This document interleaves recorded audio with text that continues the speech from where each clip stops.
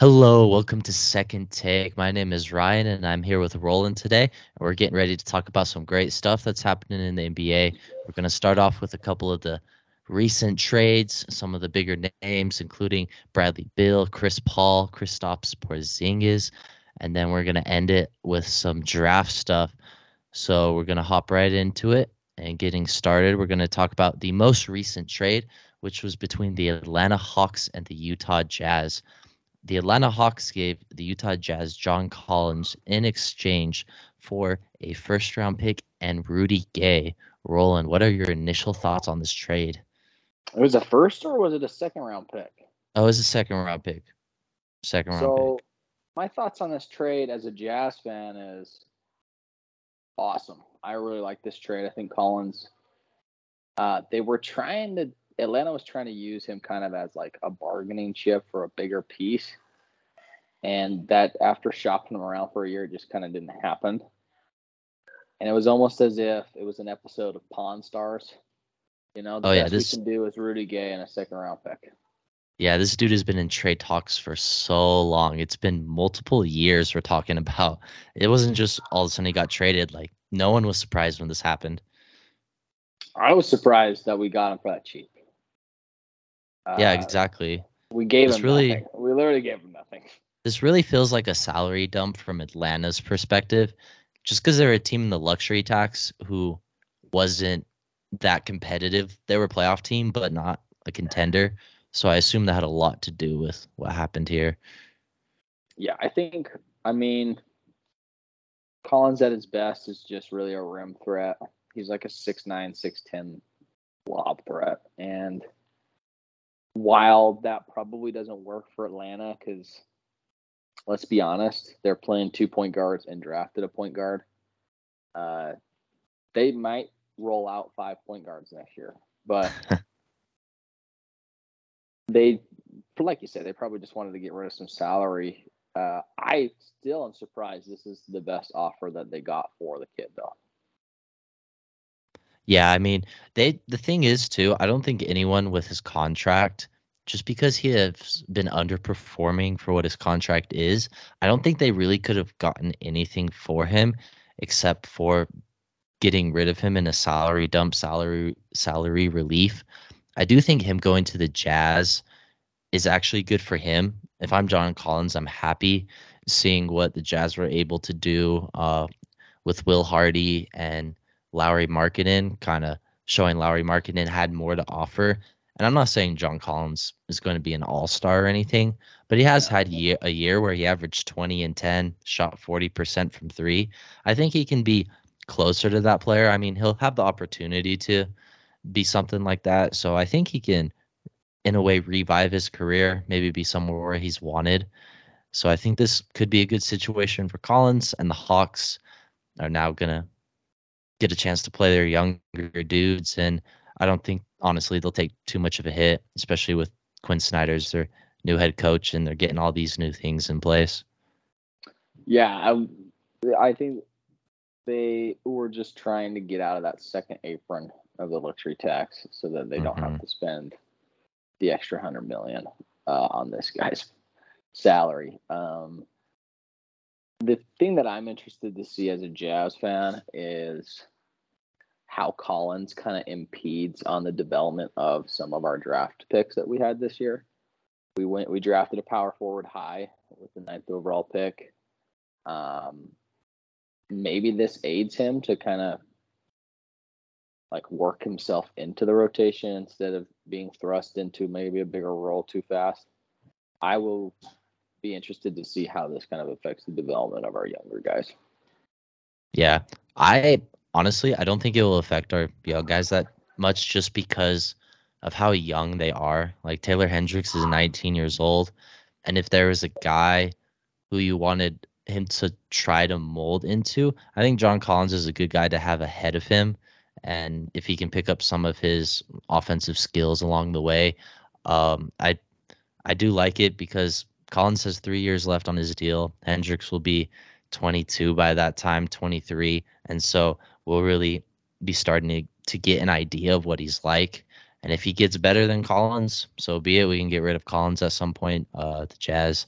But if not, then Collins will be there ahead of him. But I think Hendricks still has a chance to advance, especially with him being so young. Do you think this kind of helps the Jazz solidify a playoff spot, or do you think it really doesn't move the needle much? I don't think they're solidified yet. I think they need a starting point guard on their team to really get them in a comfortable, possibly like 7, 6, 5 area, because they have the potential to be there right now. I don't think they're quite there. They're still in a playoff or play-in range for me, just because I don't see THT, Colin Sexton being their starting point guard right now. For that team to be that good, or even Keontae George isn't going to start right now. I don't know. What were you thinking in terms of where they stand at the moment? I think this definitely puts them into the play-in. I think you're looking at kind of the outside looking in, the ninth seed. Mm-hmm. And I could be wrong. I mean, this past year we definitely exceeded expectations. Granted, it was the year of tanking, so who knows if our early year success was warranted because there were other teams that were in the tank for Wemby sweepstakes. Yeah. But if we hadn't really made that trade at the trade deadline, we probably would have been in the play-in, and it would have screwed up Danny Ainge's plans. But I don't know. I want to lean towards yes. I Mm-hmm. want to lean towards that kind of play-in anywhere from the 10th to the 7th seed. I do think our biggest hole, like you said, is just the point guard position. Whether Abaji fills that role, I mean, he's more of a two. Yeah, I think he's a They wing. can't really have Clarkson run the point. He's a bucket getter. He will not. The guy, I love watching the guy play, but he would shoot over a double team before pass. So Yeah. that's not a great facilitator to get the offense started. I don't know. Yeah, and here's the thing, the Jazz still have at least 20 mil or so in cap space at the moment to make something else happen. Either they sign someone or make another trade.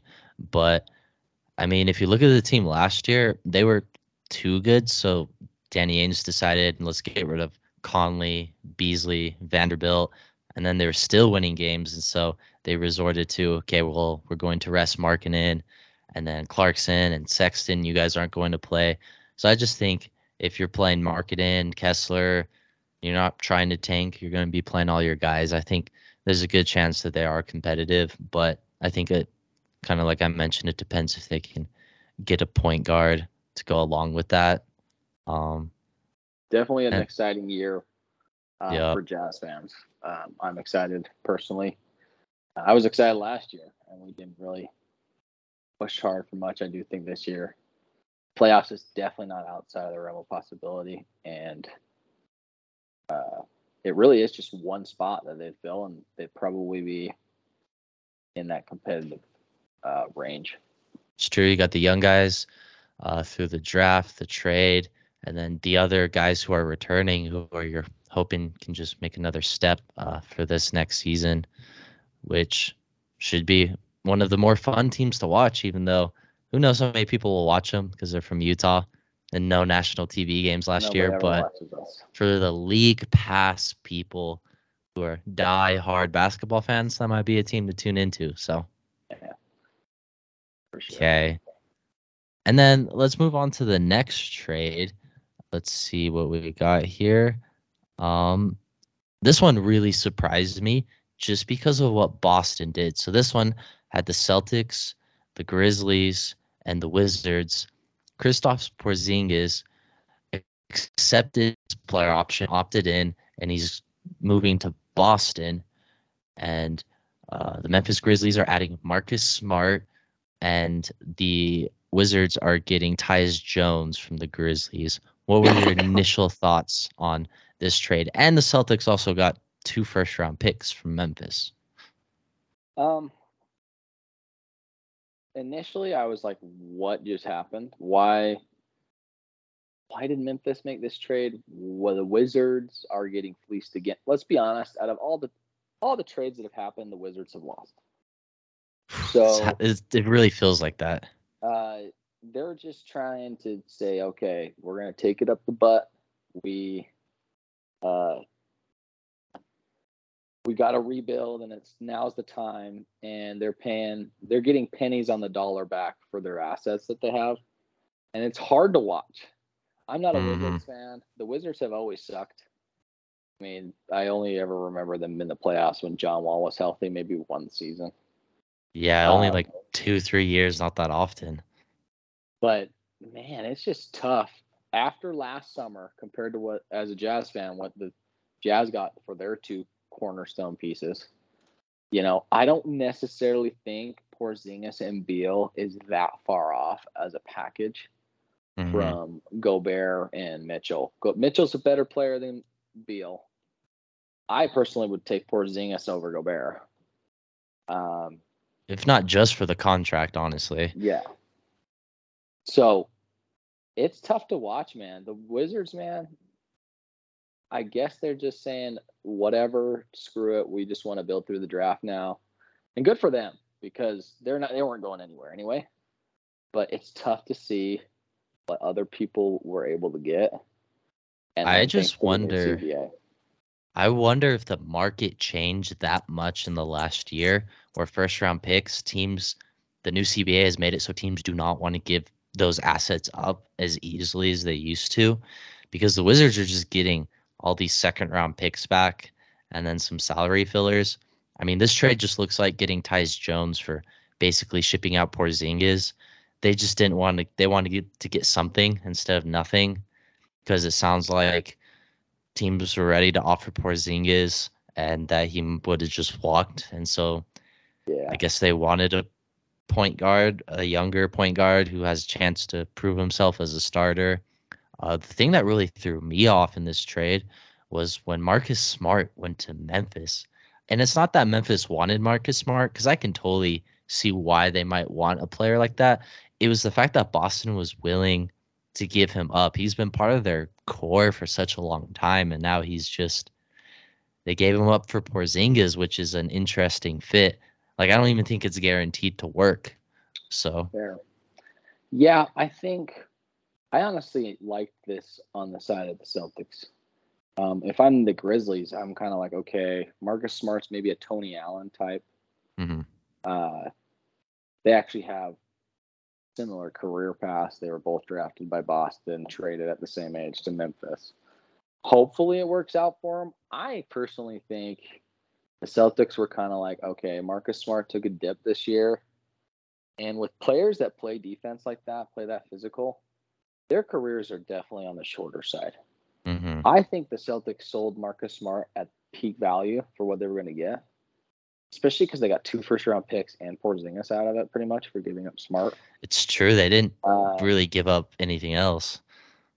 so Porzingis adds a little bit more versatility on offense on the big side. Al Horford's aging. He's maybe got 1 or 2 years left in him as a quality role player, but now you can move him to your bench. He no longer has to start and be your starting center. Um, and Derek White, I think, has a big role in this. You had It's a true. loaded you had a loaded backcourt with Jaylen Brown, Derek White, Marcus Smart, Malcolm Brogdon. There was a lot of talent at the position, and I think they just kind of gave up Marcus Smart, who I personally think is the worst out of those three, Mm. especially come playoff time, because he's just not a good scorer. He can't really. I mean, he could facilitate pretty good. I mean, probably out of everybody was the best passer on the Celtics this playoffs, but I think they kind of looked at it and said, we have Derek White, we have Malcolm Brogdon, and we have Jaylen Brown, and out of necessity, we don't necessarily need another guard. They filled more depth where they were lacking. So I like the trade on both Yeah. aspects. I mean, and I can see it from the Boston point of view that you're bringing up. Derek White made an all defensive team. I mean, him and Brogdon, they can still facilitate and pass. They're not super selfish or anything. I just think the biggest thing Boston's losing in this trade is the leadership of Marcus Smart, and that's going to have to be made up probably through their stars in Tatum and Brown. since they're the guys who have been there. They're getting a little older. I think that was Marcus Smart's most valuable asset to this team. And my biggest question with the Porzingis fit is not offensively. I mean, he doesn't have to have the ball in his hands. He's going to be a floor stretcher who's an elite shooter. I think he'll fit in fine on offense. It's my biggest question is in the playoffs on defense. Is he going to be able to fill that Al Horford role that we've seen? Because Horford will still play and get minutes, but can Porzingis stay with dudes on the perimeter if he's playing at least with Robert Williams um, to stay on the floor, or is he going to have to play center in the playoffs, and then you're going to have someone else at the four? That's my most interesting take looking at this situation. Um, so I don't know. I don't know what you think about that. I think what this does is it allows you to preserve Horford, play him less minutes in the regular season than he had to this year. Yeah. And then kind of rely on him with Porzingis in the playoffs more. Robin Williams, man, he had probably one of the most disappointing seasons out of all the players. After coming off of that finals run, he was looking like a real valuable lob threat and interior defender. He just kind of fell off the face. He needs to stay healthy. He kind of gets all these small injuries that keep him out for this amount of time and then this amount of time, kind of what I've noticed with him. And that also might be why they added Porzingis, is because just for Horford and Williams to have less mileage on their legs throughout the season. I do like this because of that, because it's not like Porzingis is a schmuck on defense. I mean, the guy averaged 1.5 blocks. Yeah, he's a rim protector. Size. Yeah, he's so big. So I don't think they're going to take that big of a dip defensively, especially because they have players like Smart, White, that can play really good perimeter defense. I think what you need to be looking at is the big question mark around the Celtics will be Jason Tatum and how he takes the leadership role.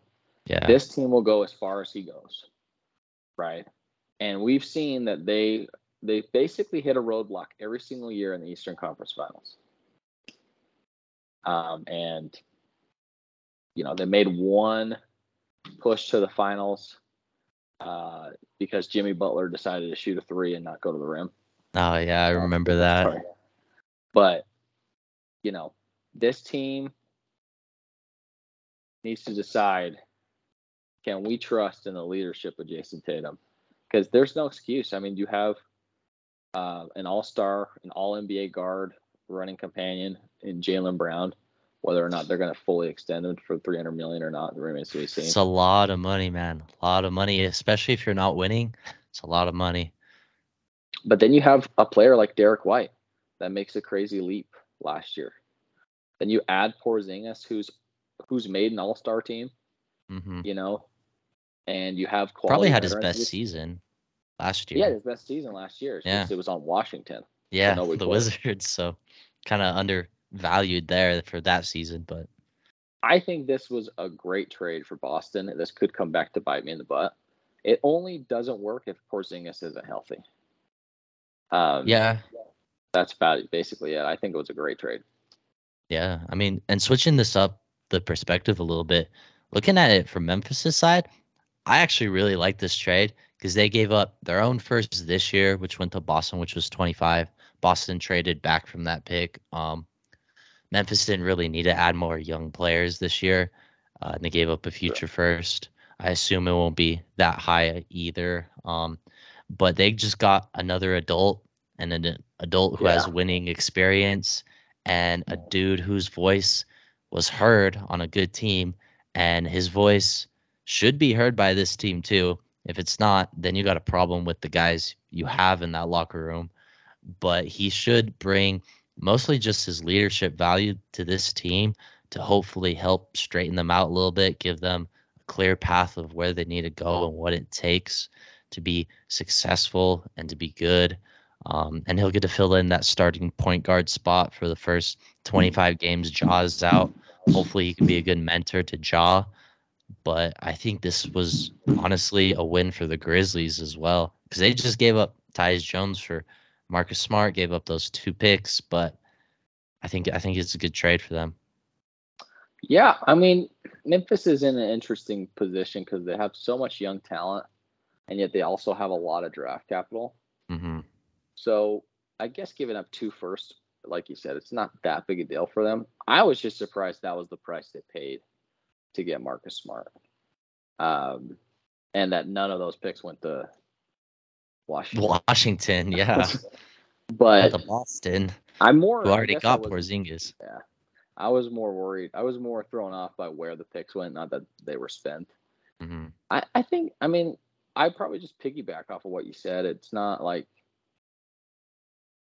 Marcus Smart's like a game changer on the court.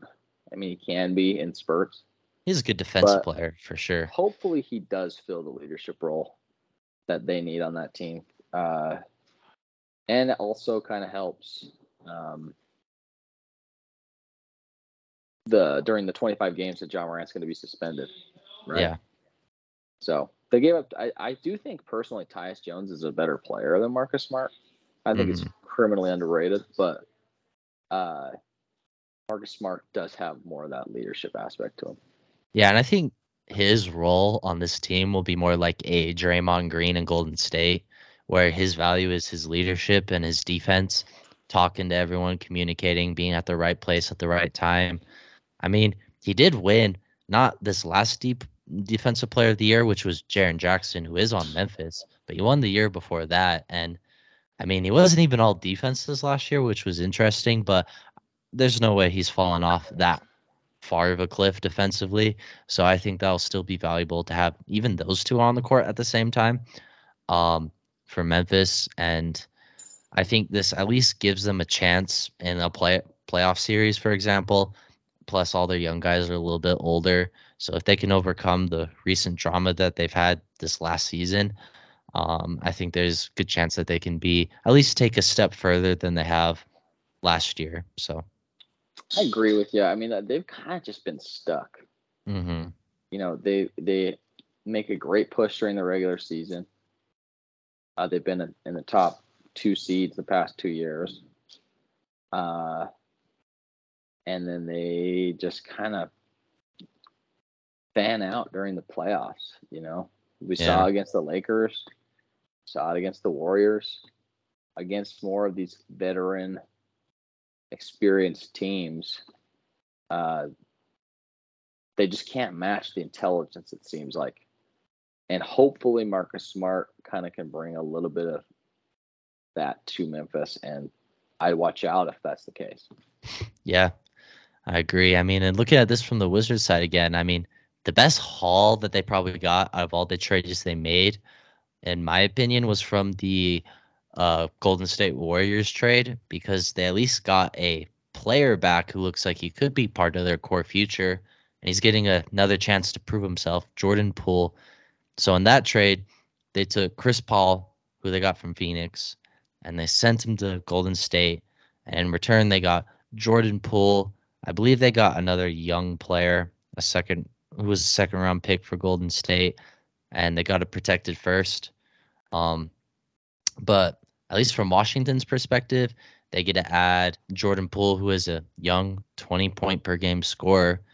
He wasn't as efficient last year or as good as he was the year before, year prior. I think he's a high volume scorer, and he definitely has some potential that he flashes with some of the moves he makes. Just sometimes you question his basketball IQ, his shot IQ. Um, so hopefully he can figure out there, but he's going to be the main go-to guy. So he might score 30 and he might not shoot that good, but you're hoping if you're a Wizards fan or from the Wizards perspective that he can get that figured out. Yeah, he'll fill seats for sure, at least the first 20 games of the season. Mm-hmm. He's going to be one of those guys, just high volume scorer on a bad team. Basically what Bradley Beal has been for the past couple of years. Yep. I mean, I think this really was the best trade that the Wizards made. This is probably the only one that they won. It's kind of how I it don't feels. Yeah. I don't like the trade for Golden State. I do think Jordan Poole could be a key piece on a rebuilding team that wants to suck but still be entertaining. You know what I mean? Yeah, He's yeah, the yeah, perfect definitely. player. It's a bigger role. He gets to shoot. Yeah. Gets to shoot from half court all he wants. Gets to do all the fun stuff he likes to do. The tween cross hezzy 30-footer. He gets his chance to show that he's like Steph again. He'll So, score 25 points on 25 shots. You know what I yeah. mean? But I think it's really interesting on Golden State side. I don't know why they made this move. My biggest guess is it has a lot to do with why Atlanta traded John Collins. So the number one reason why I think is so they could get lower on the luxury tax area because Chris Paul has 1 year left on his deal. It's somewhere between 25, 30 mil this year, which is less than what Poole was slated to make. But then he's off the books after this year. So whether they keep him on a cheap deal or they use that money elsewhere, they're going to drop their team salary significantly. And I think this is just one of many tough moves we're going to see from teams in terms of having to give away players because it looks like with this new CBA that the more and more luxury tax you're paying, the harder and harder it is to just do anything with your roster outside of minimum contracts. Like you can't buy draft picks from other teams. You can't use your mid-level exemption to sign a vet. Like you can't sign buyout players. It just restricts you a lot. So I think that's the main reason Golden State did it. I also do like it a little better from a basketball perspective and then contending because Chris Paul's a little more veteran. And even though he doesn't exactly fit their play style, I think he's a smart enough player that he's willing to make it work, especially at this point in his career. Um, and he just adds more kind of adult to the room, a little more leadership. That like weird tension between Draymond and Jordan Poole is gone. Yeah. So that's why I think Golden State made the trade, and that's why I think it will help them at least for this season in terms of contending. Yeah, I mean, the only reason I really see it is because of the whole tension with Draymond. Mm-hmm. I think they're looking to sign him, give it one more go, one more shot at a championship, and with Jordan Poole there, Draymond Green wasn't going to take less than $30 million a year. Not less than Jordan Poole. Yeah, no He way. wasn't. No, he wasn't doing that. With him gone, you can kind of maybe sign him to a more team-friendly deal, at least up front. Mm-hmm. I really do think this was a play to keep Draymond Green. Now, whether or not they keep him is remain to be seen. I don't see him going anywhere, but this move, in my opinion, was to say, hey, we value you more than we valued Jordan Poole. Yeah, And that probably means a lot to him. yeah, and clearly Golden State still thinks they have a championship window too, or else they wouldn't be so interested in keeping Draymond. And especially because it sounds like Draymond's getting attention from other teams around the NBA. And from everything I understand, he's going to talk to these other teams at least, entertain them, see what's out there for him. Sounds like the rumors are Sacramento is a team, Portland, just because Dame really likes Draymond. Um, and then Detroit, which that one doesn't make much sense to me, So, but they have money, so yeah. if they're willing to spend it. That's the other thing with the new CPA is I think it was you have to spend at least 90% of the salary cap, or else you get taxed, kind of like luxury tax. So teams are going to have higher payrolls than they have in the past. So that's really my only thinking why Detroit would want him. I do think ultimately though he lands back in Golden State. Yeah, none of those other deals, unless it's purely about money, make much sense from a basketball standpoint. I could see Sacramento Mm-hmm. making a lot of sense because they have a lot of shooters. They're young. They play a fast pace, right? He could easily plug in there, play alongside Sabonis, play alongside Fox and Murray and Barnes and all the other and the plethora of talent that they have. Portland, Damon Green would be an interesting 1-2 punch. Yeah. I don't know. I mean, Detroit, that's literally just the money. It's just for the money. Yeah, I mean he'd be like a coach kind of trying to teach all the young guys stuff Yeah. because that team they're they're fighting for a playoffs or play in spot next year. That should be their goal. So that doesn't really sound like where Draymond should be to me. That's why Sacramento would make sense, but kind of like you said, that Are might you just be gonna? a money Yeah. thing. Are you gonna make more though in Sacramento than you are in Golden State if you're Draymond Green?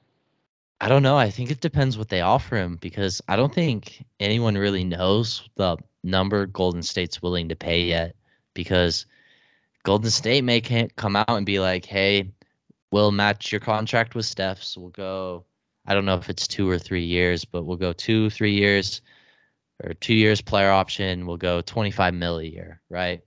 And maybe Sacramento comes in and they're able to offer more than that, and he can use that as leverage with Golden State to either get more money or just walk. So That's what I ultimately end up seeing. Any offer that is made to Draymond Green from one of these teams is probably an attempt to stranglehold the Golden State into paying more yeah, than they need to for Draymond Green.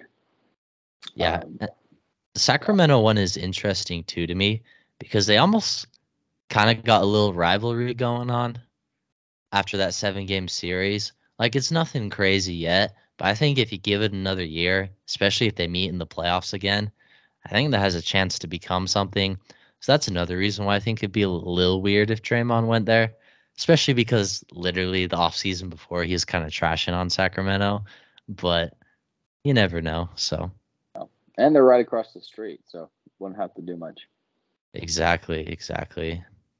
And Yeah, then overall, I do think the Warriors lost that trade, and this was the only trade that made sense for the Wizards. yeah, that's true. Yep.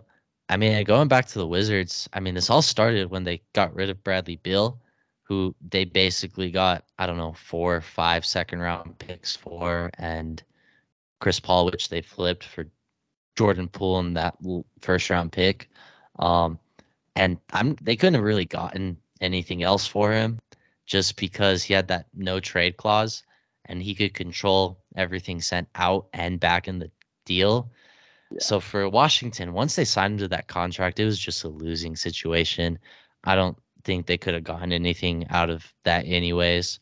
Because I don't think Bill would have wanted to leave unless he went to a team like Phoenix, who is looked at as a contender even more so now than they were before.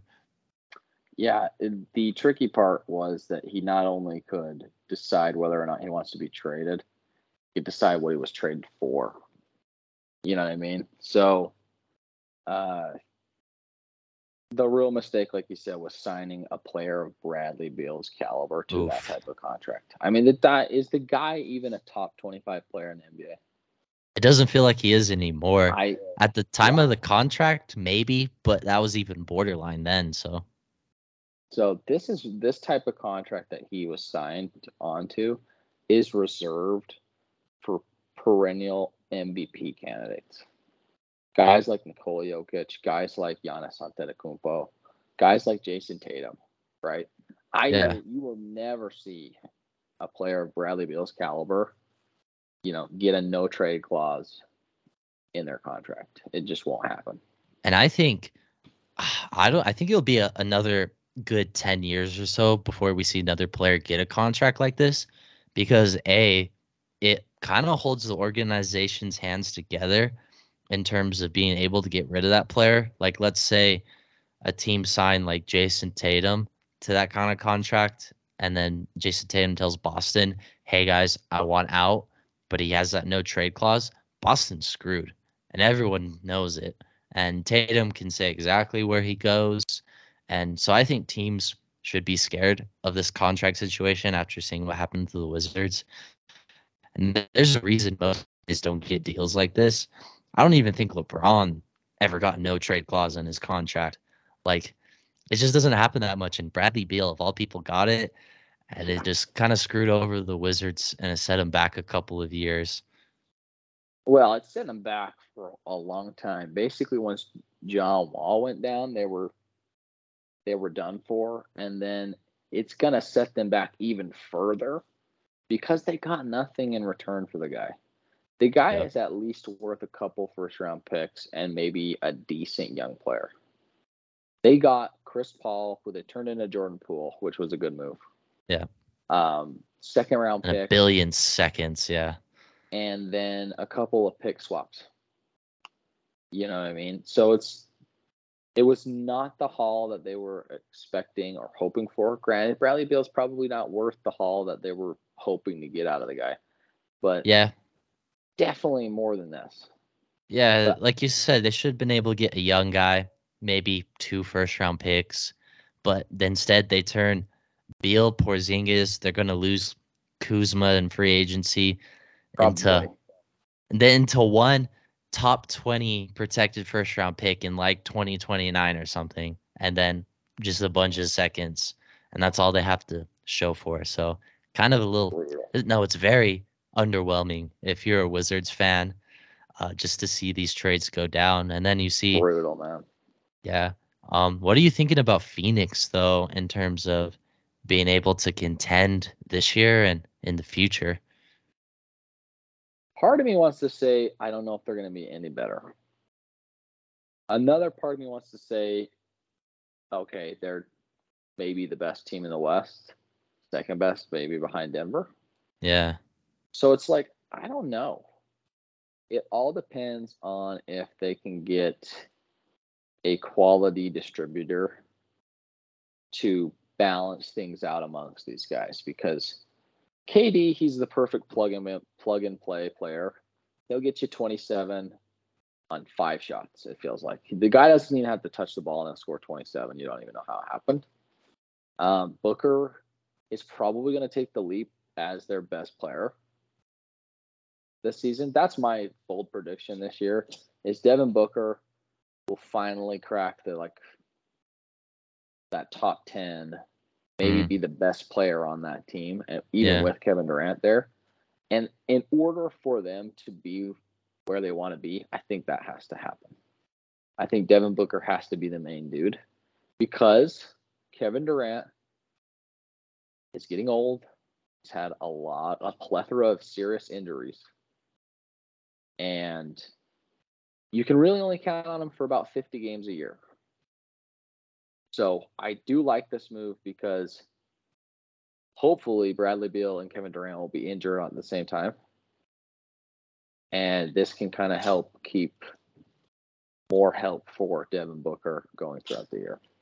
Yeah, I mean, I'm not gonna lie. I am not a big believer in the Phoenix Suns, and I think it's mostly because I mean Booker and Durant proved that they work together. I think especially in the playoffs last year, when those two are together and they got it going, they are hard to stop. Do not get me wrong, but I think they're very redundant now, just because Bradley Beal is kind of the same type of player as Booker and Durant. He's not as good as them, but he's gonna have to be the third guy who takes a step back too, and kind of be more of a catch and shoot guy at times, and then take the lead whenever Durant needs a rest or Durant and Booker aren't out there. Then he can kind of go do his thing. But man, I don't believe much in this team. I don't think their defense is going to be that good Oh no. because the lineup with Booker, Beal, KD, Ayton.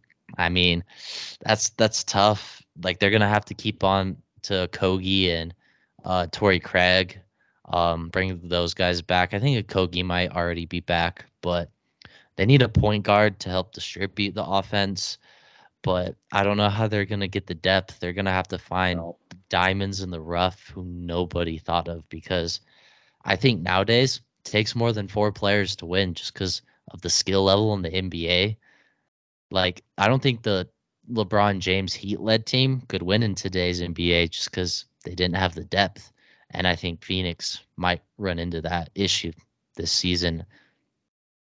Yeah, you're looking at the ceiling is definitely, in my opinion, a finals run. And the floor is something along the lines of what happened to the Lakers. Hmm. You know what I mean? Interesting. They didn't address the depth. Granted, this is a better fit than what the Lakers had going on. You So talking about maybe the it's not that bad. The Yes. Westbrook Lakers? Okay. Yes. So I don't think they're not going to be that bad. But Yeah, I see them uh, as at least a playoff team. I don't think they'll miss the playoffs, but to be honest, if they lost in the first round to like Sacramento or one of these other teams, maybe even if Memphis figures it out, I really wouldn't be surprised. Like I could totally see Phoenix being a first round and out team just because they don't have the depth. They don't have the players. They have the top this, end yeah, talent, but after that, they're losing every other battle. And your guys can't yep. play 48 minutes a night. Nope. We saw that this year. I mean, by the second round, Booker and Durant were gassed. Yep. And that's probably a big part why they ended up losing that series to Denver. And the West, let's be honest, is just an onslaught. There's so much talent. It's not like the East where you have 4 really good teams and then the rest are kind of like, Yeah. I guess the Miami Heat kind of proved us wrong this year with that assumption.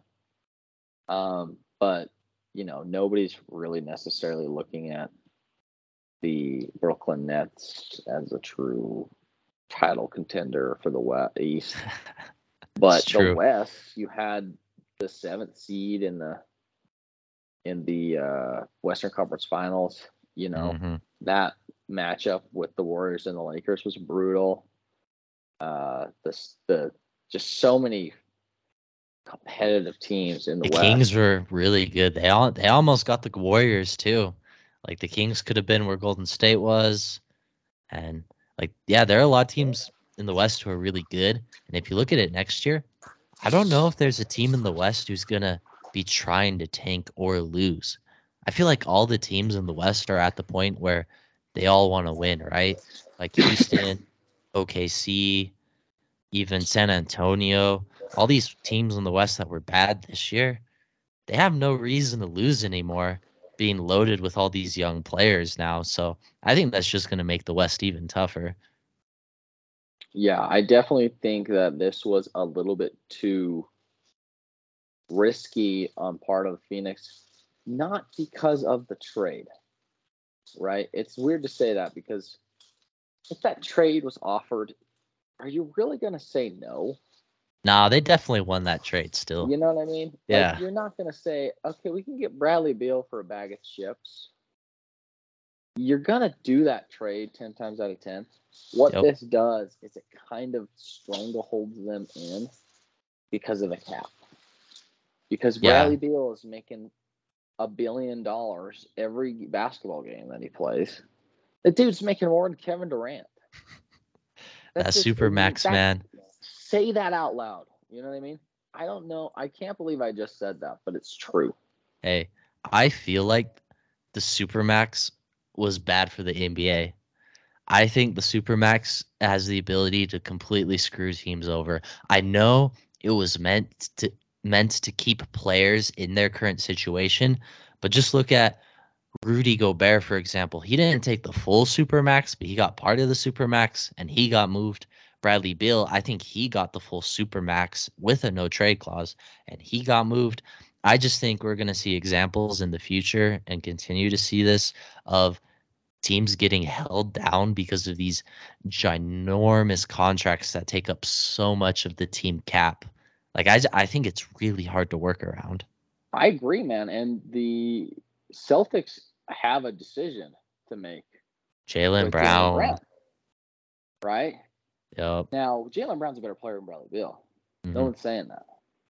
But are you really going to pay Jalen Brown a number 2 $300 million? Whew, Like, man. like you said, Supermax was supposed to be a tool in the arsenal of smaller market teams to keep on to their talented players so that they don't always just go to LA. Yep. But my point is then you sign a guy to the Supermax who's not a Supermax player. How many Supermax players are there in the NBA? That's the thing. And if you're asking me, I don't think there's more than 10 dudes worth it. There's maybe 6 or 7 guys worth the highest value of contract in the NBA, and that's where the list begins and ends. Not guys like Bradley Beal, Rudy Gobert, or Jaylen Brown. So Exactly, dude. So you've got 40 players that have supermaxes. It feels like you got at least 20 dudes out here with supermaxes. Only 5 of them are worth. Let's be honest. You got Giannis, Steph, Jokic. yeah, Um, Dame who might else? have got one from Portland. Who else has won a championship recently? Ooh, recently, Kawhi never got one. Kawhi never got one. He's also been injured perpetually forever. So He doesn't deserve one if he asked for one. no, So he right? he couldn't get one anyways though, because you have to. That's also another thing is it matters if you get All NBA or like Defensive Yeah. Player of the Year MVP. So you also have to be winning those awards to be able to get the contract. So not that many people have them yet, but we're gonna be seeing them pop up all over the place. So I say, okay, go win a Finals MVP, and you can get your supermax. That's my criteria. it's a lot of money to not win. Yeah, You like know I what I was mean? saying earlier about Boston. Well, it's a lot of money to not win.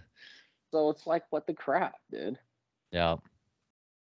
It's tough because you're not gonna just let Shea Gilgeous-Alexander, the Thunder, they have a choice coming up Yeah. here soon. You're If not he gonna makes let a All guy like NBA that just walk, again, yeah.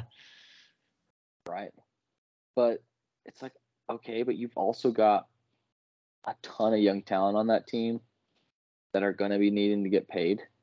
Yep. You're gonna have to start letting dudes go just because you signed Shea And for $3 billion. well, and if we're looking at it too, so the NBA salary cap this year jumped up. I think it's going to be 136 million. That's just the normal salary cap. If you're giving a guy a super max contract, he's making 50 to 60 million dollars. Making almost half. That's that's a high percentage. You're looking somewhere, I don't know the exact number, that's got to be from the high 30s to close to 40% of your salary cap for one Yeah. player. That's a lot of money. That's like we're talking about like QBs in the NFL are like the only position I really see being worth that just because of how valuable that one position is. But in the NBA, you don't really have one position that's worth that much money, you know? You make Well, up and for it in other places. going back to your analogy with the quarterback salary that where they can take up to the 35% of the cap. Yeah. Teams that win, unless you have Patrick Mahomes, one dude, Yep. one guy in the NFL is worth how much he's getting paid. Every other quarterback in the NFL is overpaid because the story always goes Get paid to a win. young quarterback Yep. on a team friendly deal with a bunch of talent that's good, Mm-hmm. a la Joe Burrow 2 years ago, a la Jalen Almost. Hurts this Yep. year, Almost the Eagles. right? You know what I mean? Yep. Those type of teams are always the ones that are in the Super Bowl. And It's and true. Tom Brady, Tom Brady, the goat cheese, he's got 7 rings. He never took that much of the salary cap. Even the Chiefs, the first year Mahomes won, they did the same thing. He was on that rookie contract, so So what, like, the blueprint's laid out for you. You can't overpay one player, yeah. especially in today's league. I mean, Mm-hmm. if 3 all-star caliber players can't win you a ring, then overpaying one dude's definitely not the way to go. And Nope. You need maybe balance. maybe this whole Bradley Beal shebang that just happened to Washington will be a caution or a warning to the rest of the NBA of like, hey, look, I know you're Washington. I know you're Utah. I know you're a small market team like the Oklahoma City Thunder. Mm-hmm. Just don't pay the farm to one guy, unless he's freaking Nikola Jokic or Giannis Antetokounmpo.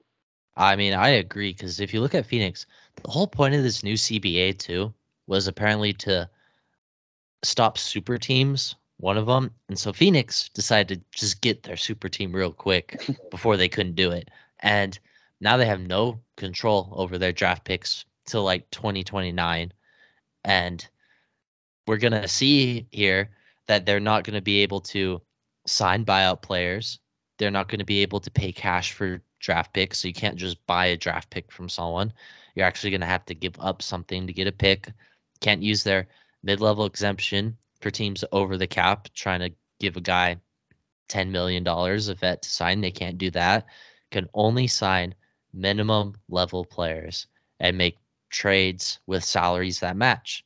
So honestly, the only route I can see to Phoenix getting better in the long term, especially if this starts to go bad, is trading DeAndre Ayton for depth. And I think I they're. I don't mean, know they're if you already can on their do way. anything else. Yeah, I you think think they're that's what already they're on going their to way do? doing that. Yeah, I mean, DeAndre Ayton's another perfect example of maybe someone who's getting overpaid. Yep. Um, so, and the one thing that the Phoenix Suns needed was depth. So like you said, that's the only move they have, and I think they're going to make it. But now, what they get for him, that remains to be seen. Mm-hmm. But Ayton's next on the trading block of this crazy trading wheel that is the Phoenix Suns. Yeah, I mean, if they're smart, in my opinion, that's what they'll do. From the reports I understand, it doesn't sound like they might not trade him just because Frank Vogel, I guess, likes him. But hey, I think he needs to be on the move. Just like you said, he gets overpaid. It kind of feels like the way the NBA is trending, a lot of dudes are starting to get these really big contracts that they might not be worth.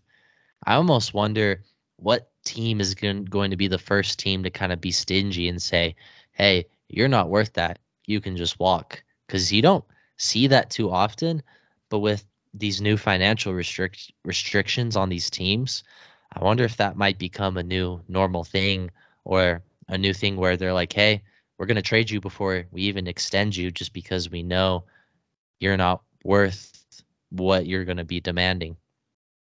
Yeah, and the sad part is it murders the middleman in the NBA, the kind of middle class, so to Hmm. speak, in the NBA, the guy that makes that 15 million to 20 million a year, the Draymond Green role, Yep. where he's not worth that super max or that you know 30 plus 35 million plus a year, but he's not the caliber of player that should be signed on a vet min.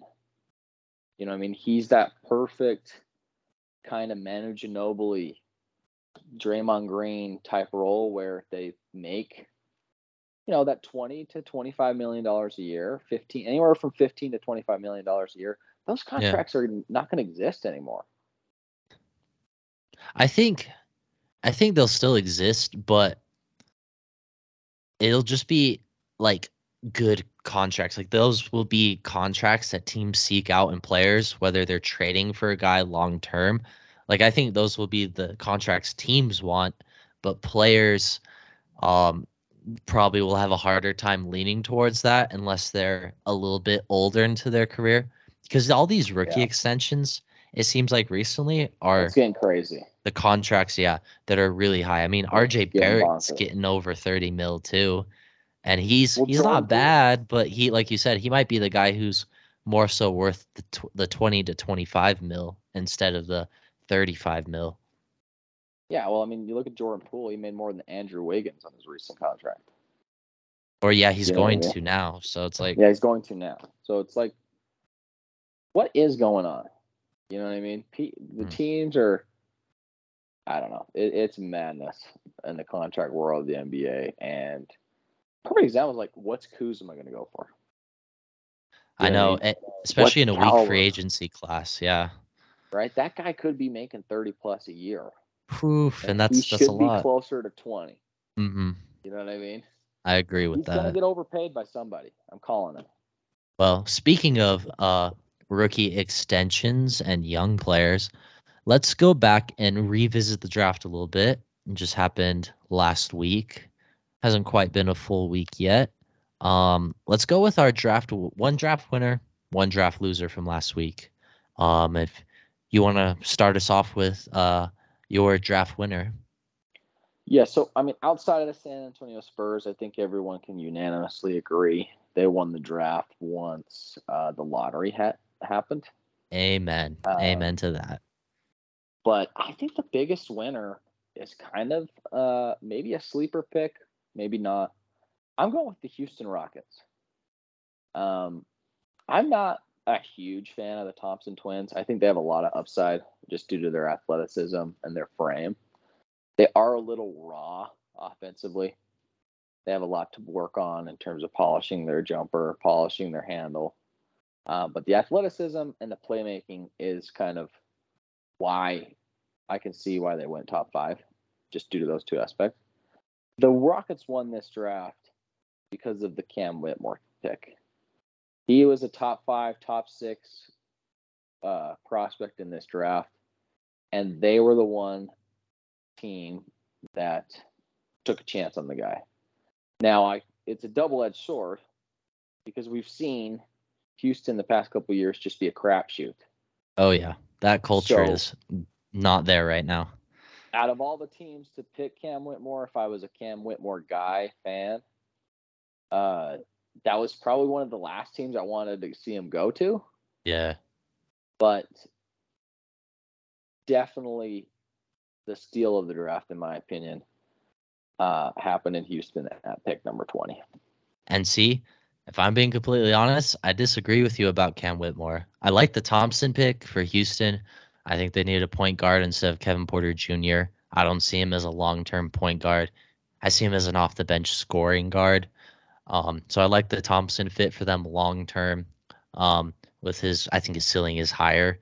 But I mean, I'm not necessarily saying that their pick at 20 for Cam Whitmore was bad. I mean, they're not a good franchise right now. Take a chance on a guy with high potential at 20. It's honestly a good move for them, and I don't blame them for doing it.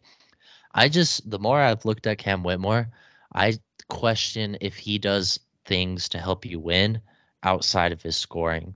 Because he could easily be a guy who shows up, scores 20 plus in the NBA.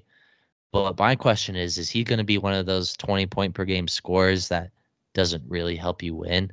Like, is his defense going to be there? Is his passing going to be there? A lot of teams kind of question his character. So that's going to have to be something that he works on, apparently. I mean, I don't know the guy, but so that'll be interesting to see. And that's kind of my biggest questions with him. But there is no doubt he's super talented. And if he puts it all together, a lot of teams might be regretting the fact that they passed on him. Yeah, I mean, I guess that's kind of where I'm siding. I think just that there's a lot of talent that they got in this draft. And, with Ime Udoka as their new head coach, we'll see if that really does anything for them. But yeah, I can't look past the amount of talent that this kid has, and they were the only team that took a chance on him out of the first 20 picks. And this guy, like I said, was projected top. He's projected top 6. I mean, people were saying he was going number 5. Yeah, I've seen mocks having him anywhere like 4 through 9 at the worst. So I might not be doing enough of my homework. I just know from what I see on the tape, he's one talented player, and in my eyes, they got 2 lottery picks, and one of them just so happened to be in the 20th. Yeah. Okay. Yeah, that's fair. My draft winner, I'm going with the Portland Trailblazers. Even though they didn't trade their pick, I didn't think they should have. I'm still a fan of Portland rebuilding instead of trying to win at the moment. I guess you would say got Scoot Henderson at number 3, which I think is a great value. He looks like he has the chance to be an all-star. And if you didn't get a chance to make a trade for someone who's an all-star now, or who you think Scoot Henderson, if you think Scoot Henderson is going to be better than a guy who you're trading for, you don't trade Scoot Henderson, in my opinion. So they kept him. They didn't find a trade that works.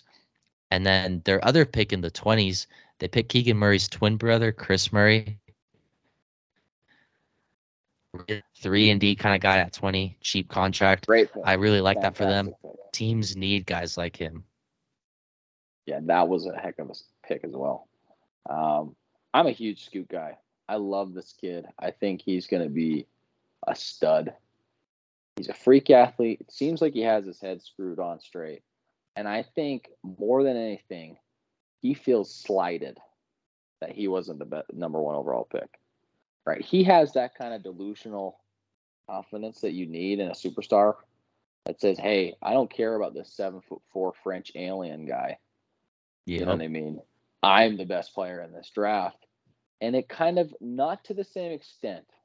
Okay? I'm not saying Scoot Henderson is Michael Jordan, but this reminds me a lot of when Michael Jordan got picked third. Okay, you got Mm. Hakeem Olajuwon. Nobody was questioning whether or not he should go one. You got Yeah. Victor Wembanyama, right? Nobody's questioning whether or not he should go number one. Then you have Sam Bowie. Now, I don't think Brandon Miller is Sam Bowie. He's going to be a solid NBA player. But I think Charlotte pulled the Charlotte again by not taking Scoot Henderson. I think this kid, man, he has that potential to kind of just say, "Hey, you could have picked me." I And mean, I've really noticed in Scoot Henderson, he has that competitive edge, that kind of go get it mentality that I'll show you, even if you don't believe in me, that a lot of these star players have.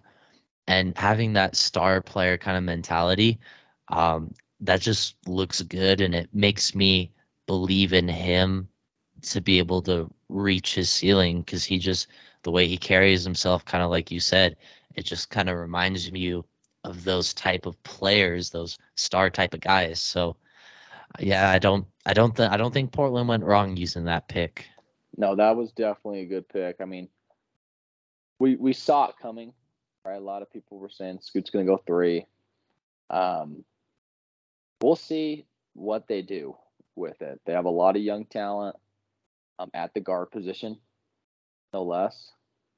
And, there's still Dame there, which kind of has this overlurking presence of, we got to win now within the next 2 or 3 years. Scoot definitely doesn't fit that timeline, right? Yeah. However, I can see him come out and win Rookie of the Year, just because who knows if Wembanyama is going to play enough games to qualify. Yeah, I mean, don't know what's gonna happen in that race. Scoot Henderson, I mean, I assume I would want to play him over Simons, just because I think he has such a higher ceiling. But Simons is probably another piece Portland needs to move sometime soon. Because it doesn't seem he seems really out of place now, with all those guards in the Yeah, backcourt. definitely a loaded But backcourt. yeah, Portland still has a lot to do. Um, Yeah. and then moving on, who was your loser from this draft? My loser, Kate. So they did a fantastic job with their draft picks. Okay. They're not a loser in the sense of the traditional Washington Wizards sense. Okay. A lot of shade has been thrown at Washington. Might as well throw a little bit more. Um, the only reason I'm going to say the Utah Jazz is because they had a chance. They had a perfect safety net to swing for a home run pick, right? You got your guy at 9. You made a heck of a pick at 28. The guy that we got at 16 fills a need we have, right? We need backcourt players. Yeah, We don't need we need a point guard. What's his name? I can't remember his name. Keontae George, was Deontay that the George. player? Yeah. Yeah, it's definitely a fit for the Utah Jazz. I am always of the opinion that you should pick best available player and Yeah. try to work it out. Cam Whitmore was the best available player at pick 16. The only reason why I picked the Jazz over any other team that passed on him is because I'm a Jazz fan. Yeah. Okay, I'm a Jazz fan. That's the only reason why. And I think they did a great job. I can't say that enough with their picks. I just would have loved to see the ballsy move that the Jazz rarely make and take a swing on a home run pick. Yeah. Reminds me of Giannis Antetokounmpo going one pick after. You know what I Oh mean? yeah. It's that type of thing. We never swing for the fence. We never do. You know what I I mean? think And I just want to swing for the fence once, man. yeah. And that's fair, but I think with Danny Ainge around, there's a lot more opportunity to swing for Yeah, the probably. fence. True. I mean, I'm personally a big fan of Utah's draft, so I just have a hard time saying that they're a per se loser. I'm okay with not getting Cam Whitmore um at this point. I know he's super talented, but I also see the talent in, for example, because Taylor Hendricks went 9. I don't think most people argue that pick. I mean, his floor is at worst rotational big on a title contending team just because he's a might be the best 3 and D guy in the draft. Um, and that's his floor. So hopefully he'll be better than that. But I also see Keontae George as having kind of a Jamal Murray like potential as just a guy who can get a bucket. And Bryce Sensabaugh is kind of the same thing. I'm just a fan of the Jazz getting guys who can shoot, and they're all 19 years old. So, I mean, it's unlikely that all three of them pan out. I mean, never works that way, but that's why you give yourself the 3 first-round picks just to find out. And to your point, that's why you wanted to see them pick Cam Whitmore.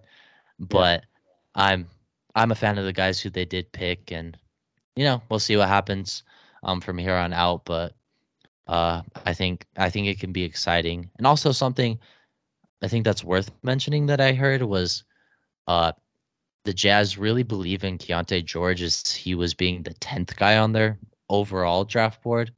So at pick 9, they were deciding between him and Taylor Hendricks. And I guess when he fell to 16, there was really no debate who they were going to take. So the Jazz believe in him. We'll see, hopefully see why. And if not, then we might be looking back at it as why didn't they pick Cam Whitmore? But We'll see. I mean, hey, look, Cam Whitmore might be another one of those extremely talented yet didn't pan out kind of players. But yeah, I'm not mad at the draft. I just, it's a Jazz fan in me. Why don't hoping that we show can a get that little? star. Yeah, Yeah. I mean, we already have a good forward in marketing, and Yeah. Whitmore wouldn't really play over him. I just thought it would be interesting to take that home run swing. But who was your loser? Yeah, I mean, my loser, who I'm going with, was just the Orlando Magic. And the biggest reason Yeah, why I pick Orlando is I just think they picked Jet Howard way too high. And if he's a guy who you believe in, I get getting your guy who you want, but they probably could have traded back to get him and got more assets uh, to pick Jet Howard. And I mean, he's a shooter, and teams need shooting. So, but he just has a lot of other questions, like his defense and his all-around offensive game. Um, and then they also picked Anthony Black at 6, which I'm okay with that pick. I like Anthony Black a little more than most people, just because I like his ceiling, especially if you can figure out his shot and be at least an average shooter. But now their back court is super crowded, and they're gonna have to get rid of a couple of guards because they got Cole Anthony, Jalen Suggs, Markel Fultz already there. So, I mean, I don't know if they're planning on using Black as like a wing, but I see him as more of a lead ball handler. And I like his ceiling better than all those other point guards, but they have some figuring out to do with that roster. yeah, they're definitely a loser. There's no question about it. They drafted 2 point guards in the freaking first round of the NBA draft, and they already had 4 Yeah, 2 young guards ones. They already already. had 4. I mean, they're past like yeah. It doesn't make they don't make any sense. The Magic are making 0 sense. They lucked into getting Paulo Banchero, who's going to be a stud, Yeah. and then they're just going to surround them around a bunch of point guards. That basically looks like what the plan is. You I got mean, Franz Wagner and you got Paulo Banchero, and then you're going to start 3 point guards. I mean, what are you doing? My yeah. thing is none of them will get a chance to develop properly because there's 5 of them now. It was a problem last year when there was 3. Now there's 5. That doesn't make any sense, dude. It doesn't Yeah. make any sense. I mean, I like their long-term outlook, but in terms of like having a big lineup, like they could have Anthony Black with Wagner and Paulo Banchero, Wendell Carter at center. But that's like if everything works out perfectly and you're happy with everything. But like you said, young players need minutes, need reps, and they don't have to get, the starting 30 minutes a night for all players to develop and figure out a role for themselves and figure out who they are. But that just means you're having 2 or 3 guys sitting on the bench getting no playing time, right? Yeah. Less coaching, less playing time. So that's going to stunt their development. So Orlando's going to have to do something, or else they're kind of just wasting their draft picks at this point on guys who just end up riding the bench if they're not like a star or stand out from day one. So they have to move on from either Suggs or Anthony. My thing is I don't know what kind of value you can get from them in a trade. Yeah. But one of those two, if not both, might be out the door. I'm a fan of moving both. I think you can move Cole Anthony for a vet, someone who can help your young team, probably to be a wing. And I think you could just get rid of Jalen Suggs for a first-round pick. It'll probably be some type of protection on that pick, but I would just dump him for a draft pick at this point. They already showed that they don't really believe in him. So I would move on from both of them. I would keep Markelle Fultz, and hopefully he can stay healthy and then have him and Black kind of running the one. But that's kind of how I see it. Yeah, well, Fultz is definitely the best player out of the bunch right now, right? Yeah. So you wouldn't want to move on from him because Anthony and Suggs just didn't pan out, right? I mean, not everyone does pan out for the level of pick that they were used on. I do think Anthony might have a little bit more trade value, like you were saying, but it just didn't make sense. They're mostly their second pick, like in Jet Howard. It's just like, why go guard there again? And he wasn't even the best player available, right? It's true. It would make more sense if he was the best player available and he just so happened to be a point guard. He wasn't. So, what are you doing? Yeah, kind of like what you mentioned. You like picking best player available over fit. I generally agree with that unless your team is missing one piece. But even then, sometimes if the player's that talented, gotta go for it.